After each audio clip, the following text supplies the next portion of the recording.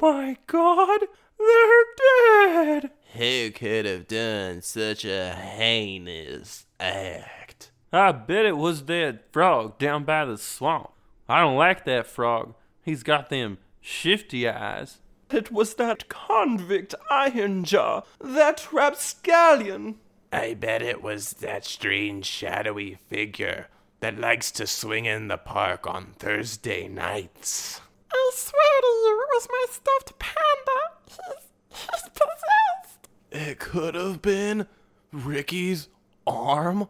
We haven't seen it since it got cut off.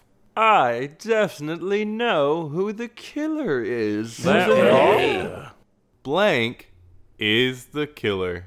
Hello and what's up, dudes? It's your host, Josh Baker. Welcome to Blank is the Killer, the unoriginal horror movie podcast where I talk about 6 new-to-me horror movies, followed by a random spooky 7th topic.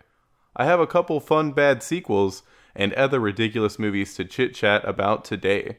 There will be Roth Shock, French Fright, and Masked Maniacs in this splatter-filled episode. Put on your favorite killin' mask and listen as I go over some films. Number 1, Knock Knock, 2015, directed by Eli Roth. A family man named Evan helps out 2 girls, Belle and Genesis, that show up and knock on his door. He is seduced by them. After the menage, the girls torment and attack him. They also end up causing the death of a guy named Lewis.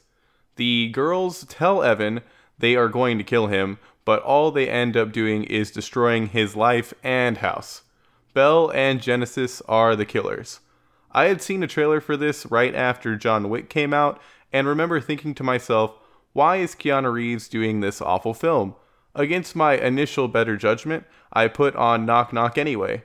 And as soon as directed by Eli Roth popped up, I knew I had made a huge mistake. Honestly, I should have turned the movie off right there and started something else. I guess I thought watching this would make me a martyr or something. The short of it is, don't watch this. I might say something that makes you think, that sounds great, but do not waste your time. Seriously, the unintentionally hilarious moments in this are few and far between. I can't get the hour and 40 minutes of my life back, but have hopefully saved you from the same fate. Most of the movie is your usual Roth formula of shock over substance. I'm not a fan of Eli Roth. Well, I did really enjoy that Thanksgiving trailer he did for Grindhouse, and I haven't seen Cabin Fever yet, which sounds like the only movie from him that I might not hate. To set my opinion of him in stone once and for all, and because I'm a glutton for punishment, I will be going over Cabin Fever right after this. Back to Knock Knock. This is a remake of a 1977 film called Death Game. I haven't seen the original and don't have any plans to. In Knock Knock, the girls tell Evan they are 15 after they have sex, which is never believable and is the main reason why Evan complies with their requests instead of going to the police. They are both obviously in their late 20s. Regarding the only death in the film, a man named Lewis, who is Evan's wife's assistant and close friend of the family, comes over to pick up some of Evan's wife's art to take to a gallery. He instantly sees through the girl's facade and is going to call the police. The girls take his inhaler, which leads to him having an asthma attack and slipping on a broken piece of a sculpture. His head hits concrete and he dies. This death prompts the girls to turn him into a papier-mâché man and load him into the back of a van while they talk about a guy who gets rid of bodies for them. Then at the end of the movie, they don't kill Evan because they don't kill anyone. Okay, you have a guy that gets rid of bodies, but you don't kill anyone. Also, your actions led to the death of someone. The only enjoyable thing in this movie is National Treasure, Keanu Reeves. I honestly have no idea why he did this movie. I tried to find a reason why he would make this after the success of John Wick, and the answer seems to be that they were filmed around the same time. Keanu Reeves does one of the best Nicolas Cage impressions I have ever seen in Knock Knock. I am a huge Keanu fan. His delivery has never been one of his strengths. This movie has him delivering some of the most ridiculous lines I've ever heard. There is a whole monologue about free pizza that made me explode with laughter. Google Free Pizza Keanu, watch his speech. It is hilarious and the only part of Knock Knock worth watching. The acting is bad, the plot is bad, the gore is non-existent, the movie as a whole is bad. Don't watch this movie. Just watch the Free Pizza monologue. During the sex scene where Keanu cheats with the girls, the music that is playing sounds like it was taken from an Addams Family movie. Fun fact, Lorenza Izzo, who plays Genesis, is Eli Roth's wife. Ana de Armas, who plays Belle, does a much better job acting in Blade Runner 2049, but to be fair, she plays Joy, the AIGF. A pro tip for aspiring directors: if you are going to make a movie where a husband cheats on his wife and gets horribly tormented for it, cast someone other than America's sweetheart Keanu Reeves. I don't want to see Keanu Reeves being tormented unless it leads to a rampage to avenge his dog's death. Here's your last chance, Eli. Number 2, Cabin Fever, 2002, directed by Eli Roth. A group of college kids, Jeff, Marcy, Paul, Karen, and Bert, go to a cabin to relax. Bert has a run-in with a guy who has some strange disease. Bert scares the guy off initially, but the infected guy shows up at the cabin. The kids try to scare him off, and in the process their car is destroyed, and Paul lights the guy on fire. The group starts to get infected with the disease since the guy's corpse ended up infecting the water supply. When townies are asked for help by Bert, they end up trying to kill all the kids to stop the spread of the disease. Paul bests them and ends up at a hospital where the police decide to kill him and contain the outbreak. The film ends with all the students dead and 2 young kids selling infected lemonade to the police and townies. A disgruntled ex-bowling alley employee, Paul, the police, a guitar-playing hippie, and a rabid dog named Dr. Mambo are the killers. No one actually succumbs to the flesh-eating disease in the movie. The employee comes from a story Paul tells about a guy that murders a bunch of people in a bowling alley. Hearing this story made me realize I actually saw at least part of this movie years ago. If I saw the whole thing, I didn't remember a ton of specifics. Now that I've seen all of Roth's horror films besides The Green Inferno, I can say I'm not the biggest fan of his. Fortunately for me, Cabin Fever is a fun time. I enjoyed it quite a bit. It has Ryder Strong from Boy Meets World as the main college kid Paul. Eli Roth plays a stoner named Justin in the movie. I was sure that he also played the bowling alley manager that's always smiling, but it turns out that that was actually his brother Adam.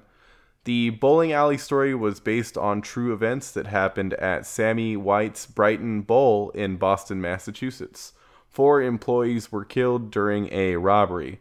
Maybe it was a different time, but these days I don't think you'd be walking away with much after robbing a bowling alley.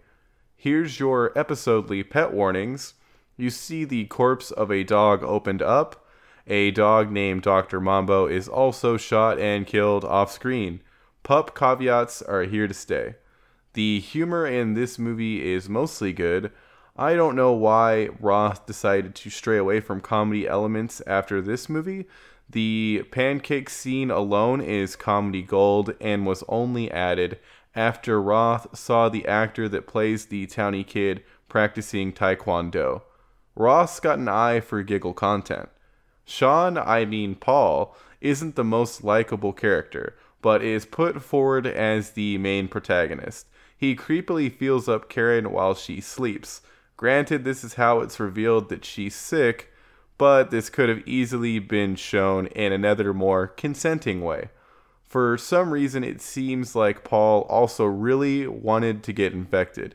He sees the corpse of the guy he set on fire floating in the water. For no reason, he climbs onto a rickety old ladder and flips the body over. Of course, the ladder breaks and he gets wet and wild with the corpse. Later on, he sees that Karen has been partially eaten by a dog, but is still alive. He decides to mercy kill her by bashing her head in with a shovel multiple times, getting her blood all over him. I mean, he was probably infected before these lapses in judgment, but he wasn't showing any symptoms. One thing in the movie doesn't make sense. Cops arrive at the cabin to deal with the infected. They kill Jeff, who pops back up at the end, and burn all the bodies. Okay, makes sense. The thing is, they kill Paul, and for some reason, instead of burning his body with the others, they dump it in a stream where two kids end up gathering some water, the final ingredient for their accidentally infected lemonade. No idea why they didn't burn Paul's body with the others. The most random kill in the movie comes from a wayward guitar swing. A guitar-wielding hippie's intended target, Paul, ducks the swing, which puts the hippie's harmonica-playing buddy in the line of fire. After being struck El Kabong style, the harmonica is forced down the player's throat, killing him. Points for creativity there. It's also done practically. All the gore is, and most of it looks pretty good, barring some less than stellar looking rashes. The acting isn't incredible, but enjoyable. If you are going to watch an Eli Roth film, definitely check out Cabin Fever. Number 3, The Strangers, Pray at Night, 2018, directed by Johannes Roberts. A girl named Kinsey is being a rascal, so her parents decide to take her and her brother Luke to a trailer park for some family time on the way to dropping off Kinsey at boarding school. The two kids end up stumbling upon the corpses of their great aunt and uncle who ran the park. Pandemonium ensues. There are 3 masked killers in the trailer park. The mom gets stabbed to death by one of them. The dad crashes his van and becomes a sitting duck who ends up also getting stabbed. Luke has a run-in with the killers. He takes out one of them, then gets seriously injured by another. Kinsey takes out another killer with a shotgun, and then after some ridiculous events, finishes off the last killer with a baseball bat. The film ends with Kinsey and Luke in a hospital where Kinsey gets spooked by a knock on the door. The 3 masked psychopaths are the killers. I saw the original Strangers in theaters 10 years ago and remember it being pretty good. So after seeing the trailer for this unnecessary sequel that looked to turn a slow burn home invasion movie into an action slasher, I was sold because who doesn't love an awful horror sequel? The original director and writer, Brian Bertino, had no involvement in the sequel besides writing the original screenplay. Let's start off with a basic question. Is the movie good? No, it's not a good movie. That doesn't mean that it's not a barrel of fun. Christina Hendricks is the biggest name in this, and she is awful. She plays the mom, and her and the dad were both pretty bad. The kids' acting is better, and they are alive a lot longer than the parents anyway. Funnily enough, the best kill is done by Luke. A killer referred to as Pinup Girl runs up behind him, giving him time to react with a great golf swing to her face, which knocks her down. He then takes her knife and stabs her to death brutally. I completely thought that Kinsey was going to end up being the one wearing the mask. I mean, it was so stupid for Pinup Girl to just run up on Luke like that, so I thought the killers caught Kinsey, duct taped her mouth, put on the Pinup Girl mask, and let her run to Luke. Would that have been a more memorable scene? Yeah. I also feel it would have been a nice homage to the first one, where one of the characters accidentally kills his friend. I rewatched the original and will be covering it for the 7th topic later on in the episode. Back to The Strangers 2, Casual Acquaintances. There are some really dumb scenes. Kinsey is being stalked by the dude who's driving a truck. She goes to hide in one of those large tubes that are sometimes at construction sites. The truck finds her and turns on its headlights, which prompts her to scream something, which is answered by Pinup Girl, who pops out of the darkness. She was in the tube all along. Really, Pinup Girl? Were you just randomly hanging out in the tube, hoping that one of the people you were trying to kill would crawl inside to hide? I picture Pinup Girl sitting around, bored out of her mind, in a bunch of dark places, just hoping that someone will come along. I wonder how many places she waited until she got to do her cheap jump scare.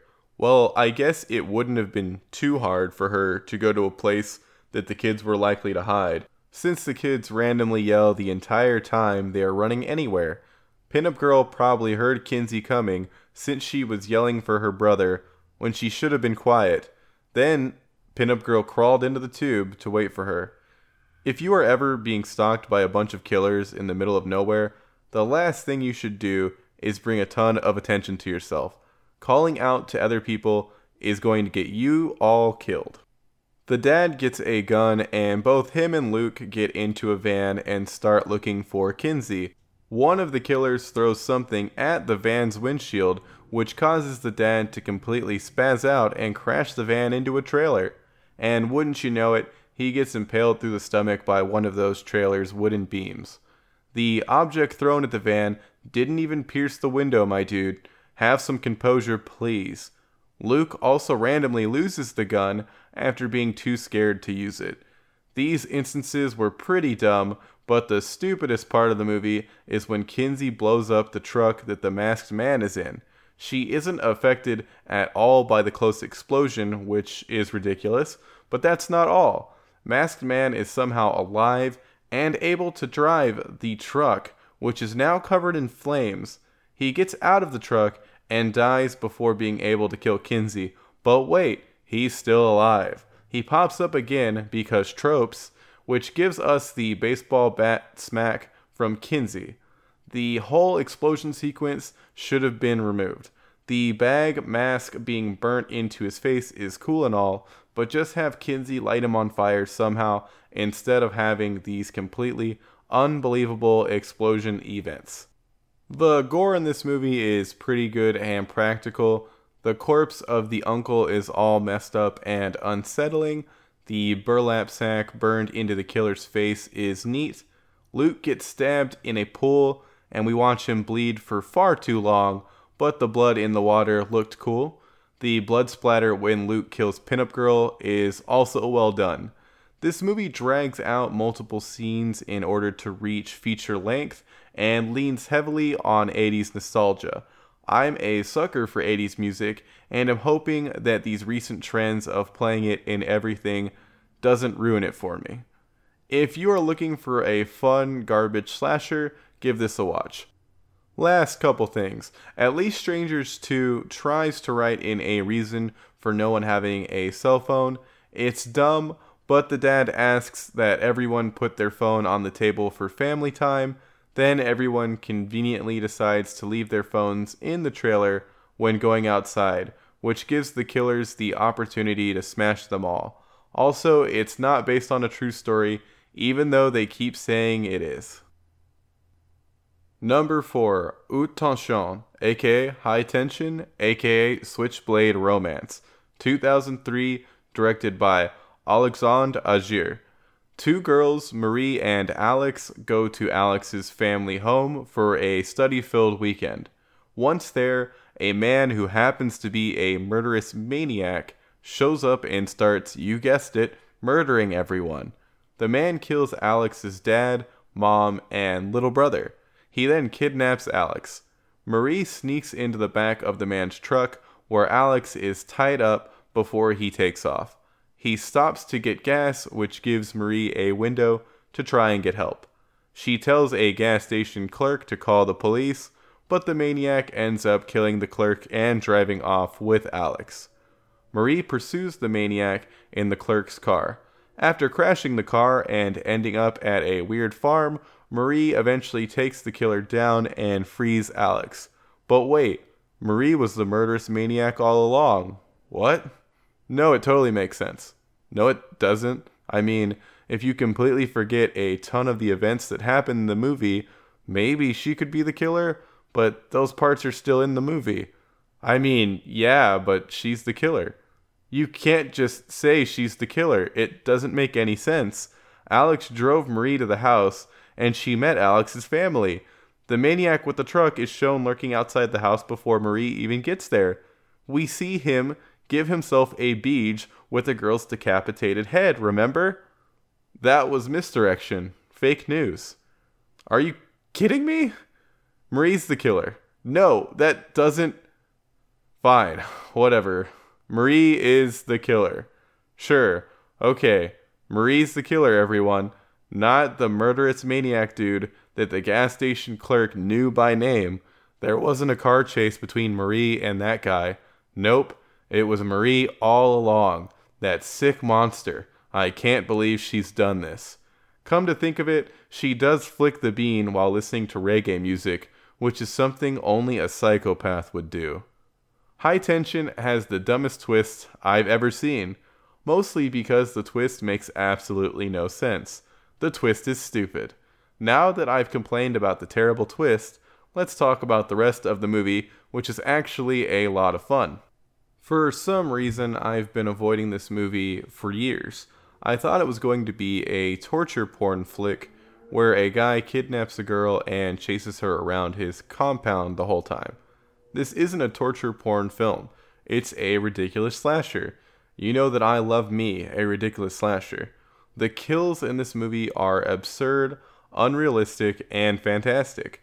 When the first kill is the dad getting his head shoved between two staircase railings, then forcibly knocked off after having a bookcase shoved right into his head, you know you're in for a wild ride. The gore in High Tension reminds me of Japanese gore movies like Ichi the Killer and The Machine Girl, but surprisingly enough, it came out before most of the famous Japanese gore movies.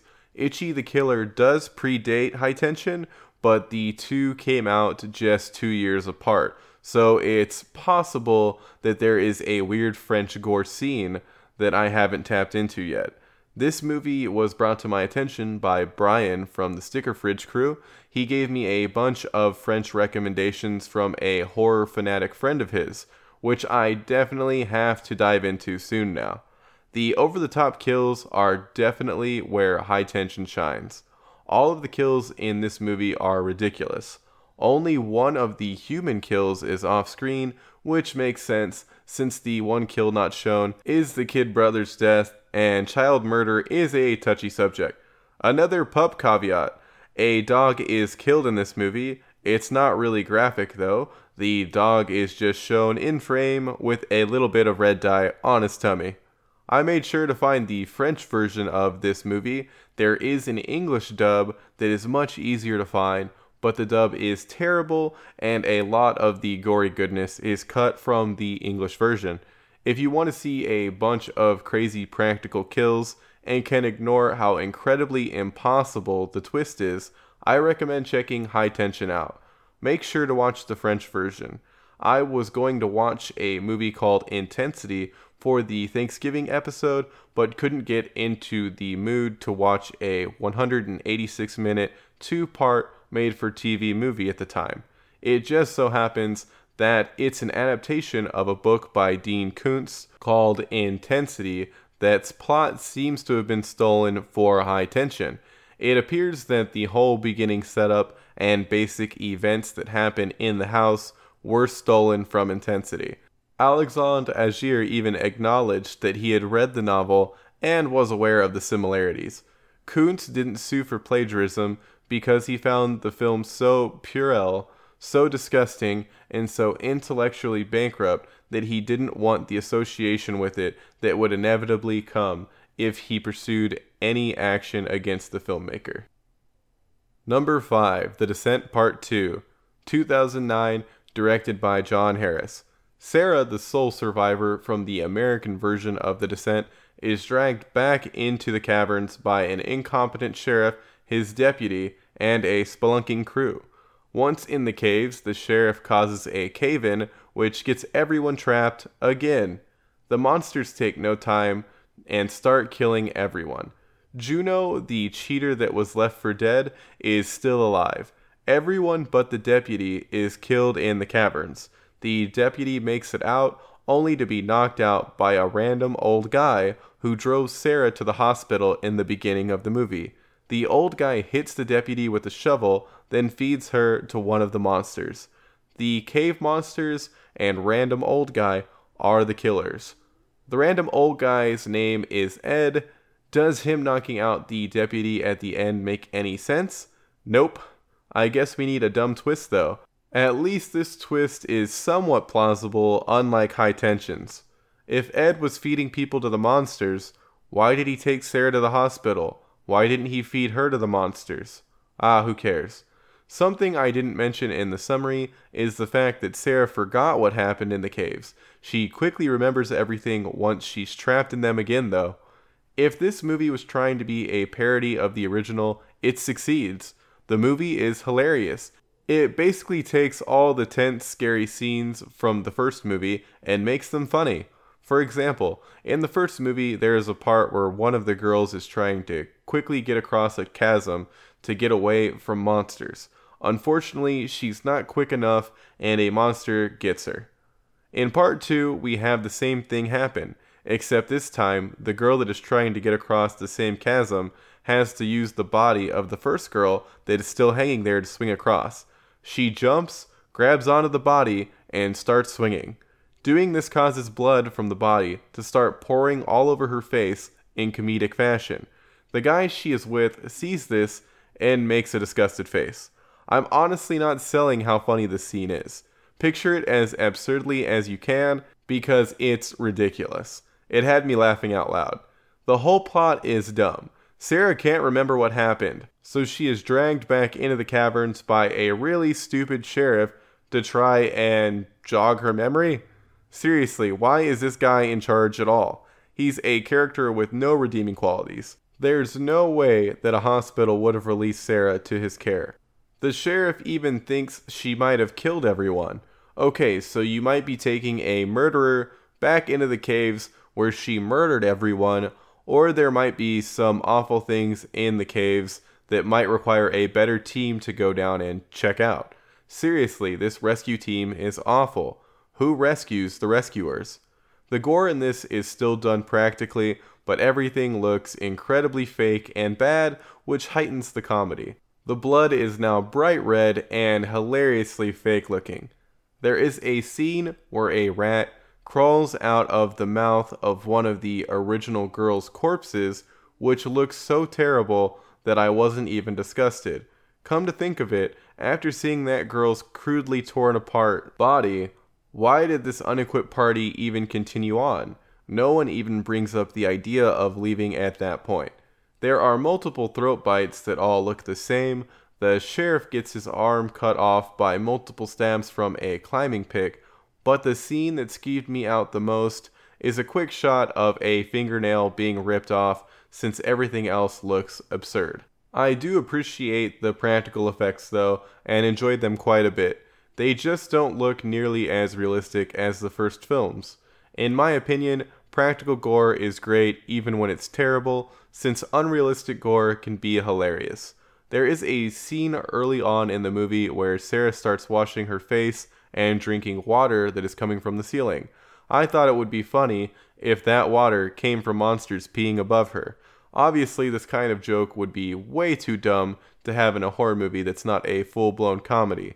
But wait, later on in the movie, Sarah and the deputy end up in a pool of water, only to find out that they are actually in the monster's toilet. How do we know it's the toilet? A monster is shown dropping by and literally pooping into the water. Okay, part 2, okay. I'm on to you. I'm starting to think you are adding all these hilarious scenes on purpose. Blink twice if you are actually a horror comedy and were told to market yourself as a legit horror film. Because honestly, The Descent Part 2 is one of the funniest horror movies I have ever seen. There are so many scenes that the people making the movie must have known would be hilarious. The random new girl that is part of the rescue group gets stuck in a small pocket after a cave-in. She sticks her hand out of the pocket and gets monster drool on her hand. It's childish to say, but it totally looks like semen. After getting the monster drool on her hand, she yells out to 2 dudes in the group because she thinks the substance came from them. Why would one of the dudes drool on her? Why would she even think it's one of them? She wouldn't. It's just a hilarious scene that would only make sense in a horror comedy. Like the original, this movie has jump scares, but every single one fails. It's like the timing is off or something. They are heavily telegraphed, which doesn't help. Also, in the first movie, they at least tried to have believable light sources throughout most of the film. Darkness was one of the scariest parts of the original. They needed to conserve their light, yada yada. In part 2, they just stop caring about the light and decide that everyone can see in the caves now. I could honestly go on and on about this movie. It is one of the best horror comedies I've ever seen. I realize it wasn't supposed to be, but some of the funniest movies weren't supposed to be comedies. I highly recommend watching The Descent Part 2 on the condition that you have already seen the first movie and have had some time to digest it. I wish the movie didn't end with the deputy being fed to the monsters though. She should have escaped, forgotten what happened in the caves, only to get dragged back into them 2 days later to rescue the rescuers for The Descent Part 3. Number 6, As Above, So Below, 2014, directed by John Eric Dowdle. A girl named Scarlett drags a bunch of people into the catacombs of Paris on a treasure hunt for the Philosopher's Stone. During the adventure, the gang ends up in hell. Many members of the group die in various ways. Scarlett and 2 other guys escape by confessing their sins and making a leap of faith. A guy referred to as the Mole, Fear, and past demons are the killers. The Mole, who may or may not be possessed in some way, kills the group's goth. The cameraman gets spooked, causing him to fall to his death, and the tour guide Papillon is literally killed by a vision of his past. His death is kind of hilarious. He gets pulled into a burning car, then planted in the ground in a way where you can only see his legs sticking out. This movie is what you get when you stick National Treasure, The Mummy from 1999, The Goonies, and The Descent into a blender. The movie is awful and not scary at all, but it ends up being an enjoyable watch. None of what happens in the movie makes any sense, but that's okay.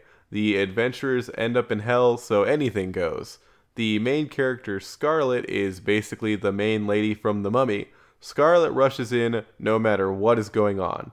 There is a part in the movie where stone monsters pop out of the wall and start attacking the party. Scarlett straight up stiff arms one to the ground on her way back to the room where she believes the real Philosopher's Stone is. She then comes back and trucks another one of the stone creatures as she makes her way back to the party. Every time she knocks one of the rock idiots down is hilarious. Scarlett doesn't care about possible consequences. Throughout the movie, she does illegal things in different countries and is incredibly loud about everything she's doing. The movie starts off with her sneaking into Syria, where she loudly goes over her plan to illegally enter the country on a crowded public bus. She then breaks into a cathedral to meet up with a friend. After that, she goes to a museum and channels her inner Nicolas Cage and vandalizes an ancient headstone to find a secret message on the back. Everything is very dramatic with her. Unlike The Descent, the gang in As Above, So Below mostly gets lost and stuck in the catacombs due to supernatural forces which make them go through an evil section of the catacombs. During the movie, Scarlett realizes that she was the Philosopher's Stone all along, I think. It's actually pretty confusing. This movie is honestly all over the place. It's like it never decided what it wanted to be, so it tries to be everything. The acting is bad, but the little bits of gore we see are actually pretty well done. The dead goth looks all sorts of messed up after the mole smashes her into the ground repeatedly. If you want to watch a cheeseball adventure movie that was actually filmed in the catacombs, has very light horror elements, makes a ton of references to Dante's Inferno, and has a decent amount of so bad they're funny moments, check out As Above, So Below. Number 7, The Strangers, 2008, directed by Brian Bertino. Kristen and James come back to James's childhood home after a wedding. James proposes to Kristen after the wedding, and it didn't go well. Probably because he proposed in the parking lot after a wedding. 3 masked killers show up and begin terrorizing the couple. During this whole ordeal, James's friend Mike shows up at the house much earlier than expected to pick up James to help him avoid more awkwardness after the denied proposal. James kills Mike with a shotgun, thinking he's one of the killers. James and Kristen eventually get caught, tied to chairs, and stabbed to death by the killers, who then drive off. Kristen ends up still being alive once two Mormons stop by the house. James and the three masked psychopaths are the killers. In the last episode, I brought up OG Strangers and talked about how I like the scenes where the killer is chilling in the background unnoticed. After doing a rewatch, I stand by that opinion, but only in regards to the first time it happens. The creepiest scene in the movie is the part where the baghead man slides into frame behind Liv Tyler, who plays Kristen, and observes her. I think that scene is great and works. It makes sense to show that he is spying on her there. My brother ranted about how the scenes where the victims don't notice the killer in the background are stupid, and even though I like the one baghead scene I just mentioned, there are a ton of other terrible scenes I didn't remember where the killers pop up behind our protagonists for a brief flash before disappearing, which are dumb, incredibly cheap, and serve no purpose. The first baghead scene sets an eerie, dreadful tone. It shows that the killers can get into the house undetected. The only thing scarier than a psychopath with a weapon outside your house is a sneaky psychopath with a weapon inside your house. Well, there are other things that are scarier than that technically, but you get my point. I must be the only one that didn't remember that Glenn Howerton, known for his role as Dennis in It's Always Sunny in Philadelphia, played Mike, the unfortunate shotgun victim in this movie. I was recently talking to people about The Strangers, and the first thing most of them brought up was Dennis getting shot in the face. I guess I hadn't seen a ton of It's Always Sunny in Philadelphia back in 2008. Like the sequel, this movie starts off by saying it is based on true events, which is a load of baloney. Writer-director Brian Bertino said he was inspired by the Manson family Tate murders and a series of break-ins that occurred in his neighborhood when he was little. If that counts, my movie The Bloody Reuben is based on true events as well. It was inspired by me working in a deli. That's some serious false advertising in my opinion, Mr. Bertino.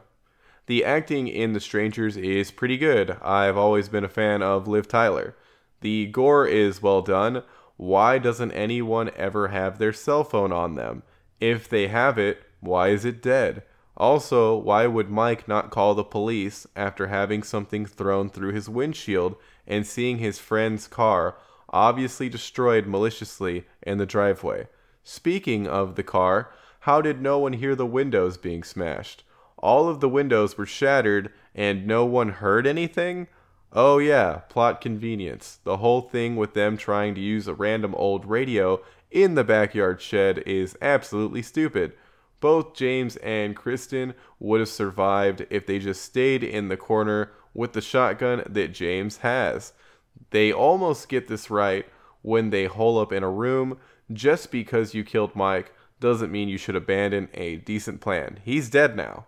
Even though I mostly went in on this movie, it's still a decent home invasion film. I recommend checking it out. One last thing, why does the one killer wear a bag on his head? The others have cute masks.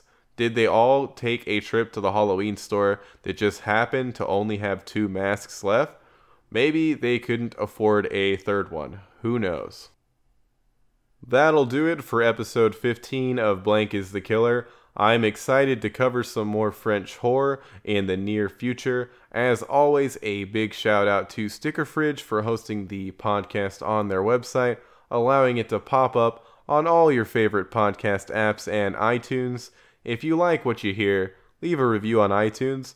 It takes about 2 minutes tops, and you don't even have to sign into an account. I really want a rating on there, and I think you need at least 5 reviews. Positive reinforcement keeps me alive. I'll be back in action on April 8th. I just realized April 1st lands on a Sunday, and I'm kinda bummed out it doesn't land on Right Sunday for Blank is the Killer. Maybe I'll do an April Fool's episode next year where I cover some absolute nonsense. If you need a horror movie recommendation for that silly day, check out Slaughter High, 1986, directed by George Dugdale, Mark Ezra, and Peter Litton. A bunch of kids are lured back to their high school by a kid they played a terrible joke on for a fake 10-year reunion that ends in bloodshed. It's a fun time. Anyways, look for the new episode in 2 weeks. Later, alligators.